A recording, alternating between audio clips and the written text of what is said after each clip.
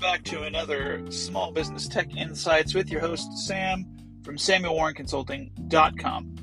So listen, friends, I'm here with you today for a very short, quick podcast episode to talk about troubleshooting. Yes, I know I already have a topic on troubleshooting, talking about how you start small and work your way farther out and out and out. Start at the beginning, work your way out. One additional piece of insight came from an experience I had this weekend that I wanted to share with y'all. So, along with that previous topic of troubleshooting, one of the things that you can do is to make sure to try something different. If it's not working for you, and it's not working for you over time, that I believe it's supposed to work for you, start looking for reasons and differences as to why it's not working for you. Now, I'll give you a story to illustrate my point. Over the weekend, I installed new internet in my parents' house. Now, that's great because my parents have had the same system for 6 years and they're paying way too much for their cable bill. So I helped negotiate their bill down to $70 a month and replaced all of their internet hardware so they're not paying a rental fee to Comcast for a modem that's 6 years old that doesn't work very well. And in the process, got them up to 300 megabits per second internet at the same time. So while I'm troubleshooting all that, my mom and dad are like, hey, we want to move the location of our internet so that it's not here in the living room, but it's in our office. Well, I said, okay, that's great. Do you have a coaxial cable output? They said yes, but we're pretty sure it's not hooked up. So after looking at the cable box from Xfinity, my dad and I determined that if we put a splitter on there, we should be able to split to all of the lanes of traffic that they have coming in from the trunk traffic of their phone lines. So we get a splitter from Walmart, we get all their internet hardware from Walmart, and I head back thinking, hey, this is going to be great, it's going to be easy. Well, lo and behold, 5 hours later, well, no, actually, it was more like 3, it felt like 5. It's more like 3 hours later, we finally get the thing up and running and working properly and in the correct place. But turns out you have to connect the coaxial trunk line that comes from Comcast to the inline. Now, we did connect it. We thought it was connected, but apparently it wasn't connected properly. So I'm spending time waiting. I call Comcast. I get them to provision the modem. They see it here and there on the network, and everything seems to be going fine. And then they're like, okay, we've added it to your network. You should be good to go. Have a nice day. So I'm thinking, okay, great. It should provision. It could take a while. He said, I don't necessarily see the ability to edit the status of it, but I do see that it's online. So I'm thinking, well, that's exactly how mine was. I don't see the status of it. Just know that it's online or offline at home with my modem. So maybe it's the same kind of thing. Well, it turns out that the pin that comes up from the middle of the coaxial cable had gotten bent and was contacting the sidewall and was not screwed in all the way on the coaxial cable. So coaxial is one of those weird ones. It's got a central steel core, and then it's got a screw in to help hold it tightly in. Well, it was contacting the side and only connecting occasionally and never actually fully connecting. So I'm sitting here working with Comcast. I call Comcast technical support, and the guy's finally like, well, can you just put it back to the way it was, like pre-splitter? So I'm thinking, okay, great, no problem. It just sets us back, but we can do that. So I go out there, I open the Comcast box, and I notice that the trunk line is not attached at all.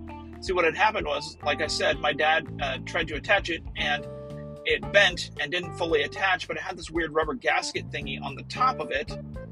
And it was just not, when he shoves all the wires back inside the box, it just disconnected itself.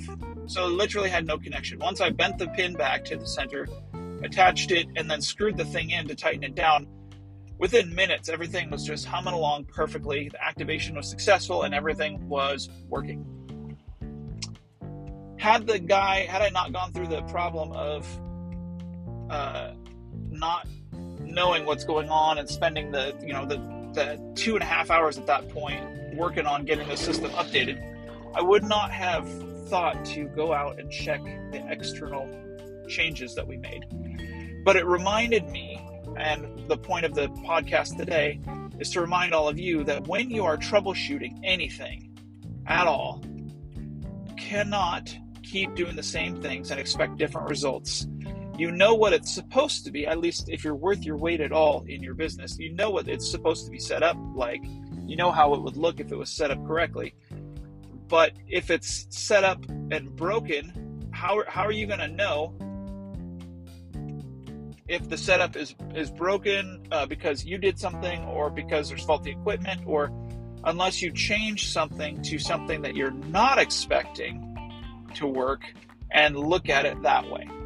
What I mean is, if the typical configuration is you have coaxial from the trunk to your modem then runs RJ45 to your router does all the heavy lifting and goes that way, you have to make sure that you try unplugging stuff, plugging it in different spots to see if it works. In this case, that would tell me immediately, oh, I'm getting the same results here, even though everything's connected. Let me go check the box. And I would have gone out sooner and checked the box. Now, I had the thought during the whole process, maybe I should go move it and see if I can get a revision on the different port. Maybe we did something to this. Maybe when we did this, the splitter, which theoretically coaxial splitters, they're not complex devices that need that there's no moving parts. All they literally do is split into multiple channels for export.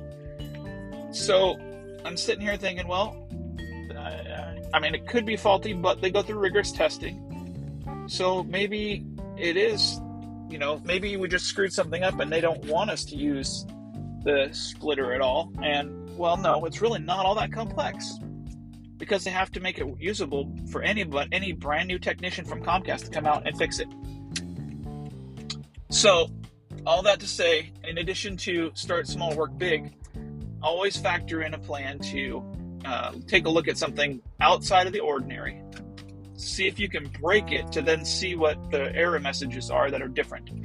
Another example that I can throw your way is I've been working on this project to create a file share service similar to like Google Drive that is self-hosted on my Raspberry Pi. And I've been getting these error messages, error, trying to get SSL working with it. And rather than manually go into the